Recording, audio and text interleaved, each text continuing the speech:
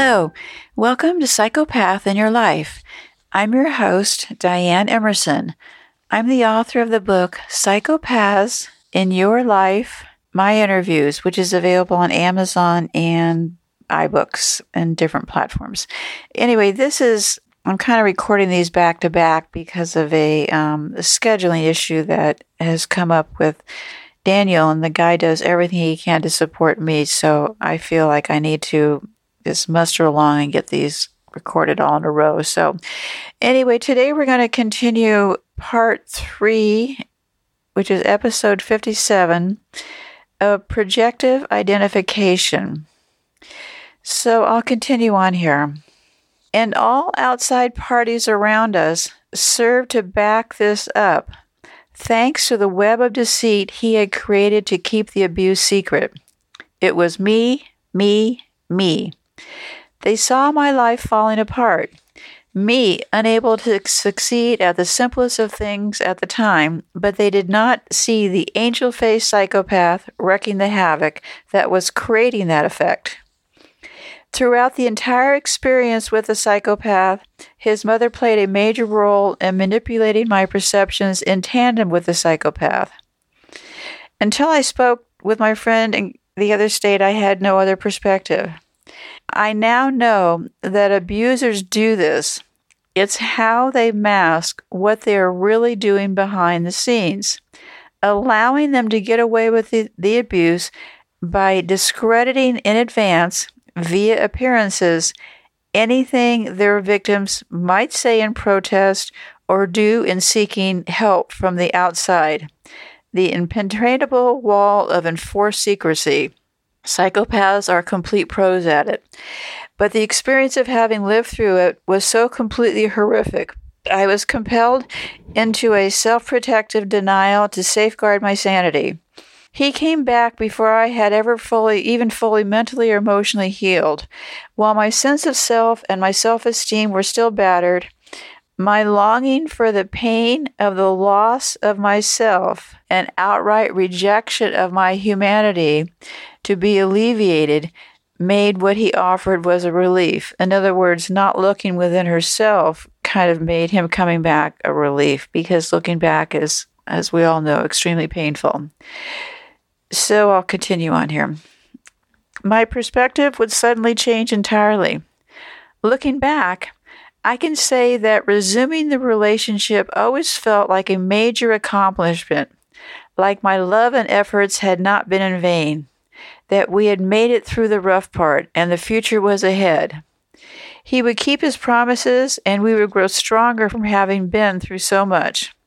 We would build that life together and have that happy ending, and I could enforce my own denial of the experience of his abuse. Shed the shame of having been the cause of that torture through my own defectiveness and the humiliation of my own helpless reactions to the torture through his acceptance of me. I believed in him again and wholeheartedly. I moved in, unpacked, started my job search, and within 2 weeks had landed a job with a major company. The environment was empowering. The more my independence, contentment, and success began to show, the more insecure the psychopath got. The undermining started to happen again, although I didn't recognize it for what it was at the time. The game playing kicked in. The psychopath started flirting with women, staying out later at night, spending more time with his own friends instead of on mutual activities, and because I was now able to do the same, he began to escalate his behavior. I guess in an attempt to control what he perceived to be his dwindling control over me. He hooked up with some really seedy people to hang around. In particular, a woman who is a bookkeeper for his boss. She was also embezzling funds. And he would talk about her to me endlessly. He later said he was trying to make me jealous. He pushed it all too far one night. After weeks and weeks of ambient abuse, let me know how he was spending the evening with her and some other sorts of interferences. He had ignored my repeated requests that he discontinued talking about her all the time and spending most of his time with her, and I guess my anger had been building up. I had been trying to be an adult about that childishness without realizing the effect that disrespect was having on my well-being. I was considering that it was time to put an end to the relationship, and unfortunately, before I could do that, I just lost it finally and reacted the night he spent with her alone. I went out with a male friend from work, and I did not return home until the next morning. I am not proud of my reaction. It was not characteristic of me at all, but I understand how it happened. He was still asleep when I came in. I woke him up and I told him where I had been. He was enraged, livid, scary. I asked if there was any hope of us going to counseling in order to work through this. He screamed at me, went downstairs and grabbed a knife, pulled out one of my paintings off the wall, and he slashed the painting into ribbons, then turned to me and told me to get out. I moved out. I attempted for several weeks to see if he was willing to work through things. I felt extremely guilty and ashamed of my behavior. It was perfect. I was the bad guy, so his emotional manipulations and game playing leading up to the incident never had to come into question. He refused to speak to me for over a month, and I finally gave up. I started to date. I got a massive promotion at work and was capitulated into a high-profile, highly paid, and very prestigious position. All of a sudden, I found myself on a fast track up, and it only kept getting better and better. I had begun building the life that I wanted for myself, no longer considering the psychopath in any of my choices. He started to call. He'd seen me around town. He knew what was going on in my career. He also knew I'd been dating. He told me he wanted to work things out, and I think I agreed to meet with him to talk at some point. Before that could even happen, he let himself into my apartment with his key. I'd forgotten he even had a key to my apartment. He did it early on a Saturday morning when my then-boyfriend of 4 months had spent the night with me. The psychopath raged at me, making a big scene, scaring the heck out of me. I got my key back and got him to leave, and I realized that I no longer wanted to ever work things out with the psychopath anymore. That was also the end of the relationship with my current boyfriend. Within this several months away from the psychopath, I had begun to reframe my entire experience with him, up to that point, including the abuse of the first year together, and I had acknowledged that the abuse had been very real, and the extent of it had been severe. I was horrified that I had been treated that way by him, and I had accepted that it had not been my fault. I had not caused my abuse at his hands. He was to blame for that. I wanted to put it and him behind me. I remember at a point of clarity telling him that had realized when he was actively abusing me that all of the projections, everything he had been accusing me of, he had been doing to me, and that I could not ever go through that kind of horror again. I don't remember how he explained that one. I agreed to remain friends with him, although most of my focus was completely on my career now. I would see him from time to time, but declined most invitations. Within that year and a half apart, he had begun to lose weight. He grew very depressed, even shaved his head. He begged me to give our relationship another chance. He loved me and missed me. He started to pursue me relentlessly, attempting to get me to agree to things like staying monogamous to him and recommitting. I had thought I had made it clear that I didn't want to be with him, and the more I said no, the more relentless he became. I felt guilty and unable to handle the situation. Cutting back on contact resulted in his kicking up the effort. He continued attempting to wear down my resolve as I continued to handle it all very poorly. It did not occur to me that I could completely cut him off by going no contact. And we still bumped into each other around town or sometimes at events because of mutual friends. I started dating again, and he would call and check up on me often and would get angry if he caught me, in quotes, with a date. This should have been a red flag because it indicated he was not viewing me as a separate person with the rights to live my life as I chose, but rather as his object. I was still his until he decided to discard me like useless trash. He seemed to believe he had the right to expect monogamy and commitment from me, even though I was no longer with him simply because he wanted me back. He viewed the dating I did at this time as having cheated on him. I was to discover this years later. But he was so persistent that my resolve broke down. I started to think, wow, he really must have loved me all along to go through all of this, and maybe I did make a mistake, and I'm not being fair. I started to believe people really could change. So by the 6th month of being out, I agreed to consider taking him back and working things out if he would agree to a year of therapy and to cut down on his drinking. He actually did both things. He also became very charming and supportive once again.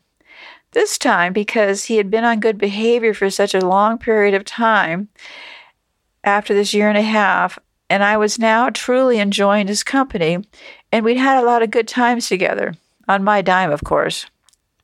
I believed him when he said his behavior in the past had just been immaturity and that he loved me and would never treat me that way ever again, that he had grown up and he knew he wanted a future with me. I believed I was strong enough to never accept abuse again, a very damaging concept that had been fed to me by his mother. She adopted damaging because it promoted the belief still that I was somehow responsible for his manipulation and abuse of me because I was defective, because I was not strong enough to prevent it. And even more dangerous because it provided a false sense of the ability to retain control of my life around a man who could never be trusted, not to manipulate me to meet his own ends or destroy me on a whim. The more access he and his mother, who also played a major role in shaping my perceptions, also had to my mind, when I read this as I type, I can see clearly how I went from knowing without doubt that the abuse had not been my fault, was nothing I caused, and was nothing I could have prevented. I was going to the opposite extreme in thinking again, that somehow something inside me was to blame. Sure enough, the nicer he got, the more I minimized the experience of the prior abuse in my mind, eventually getting to the point where I wondered how I could have ever thought he was capable of such wretched things, and I must just not have been very strong when it was happening. So I must have overemphasized the severity of it in my mind. He shape-shifted my personality until it was like night and day. He was the perfect man for me. This man who I could never depend on, who had consistently tricked me into trusting him only to pull the rug out from under me, who had not only destroyed me through abuse, but in reality barely got by living paycheck to paycheck due to all sorts of addictions and irresponsibility. Self-centeredness was the perfect man. The cognitive dissociations, like that of the first time I took him back, had set in, and I did not recognize the pattern yet again. 14 years later, he would tell me that he had spent the whole time in counseling talking with a therapist about what a self-centered narcissist I was and how he had been advised to go find someone who would love him for who he was. That I was abusive and could not love. Oh my God, that was a real eye-opener. Therapy for him was nothing but a means to get me back. Manipulate the therapist into stroking his ego, and a means to learn a few more manipulative tactics to use on me. But I had not realized it at the time. He also knew my financial status, which was very, very good, as I had been paying for most of our times together.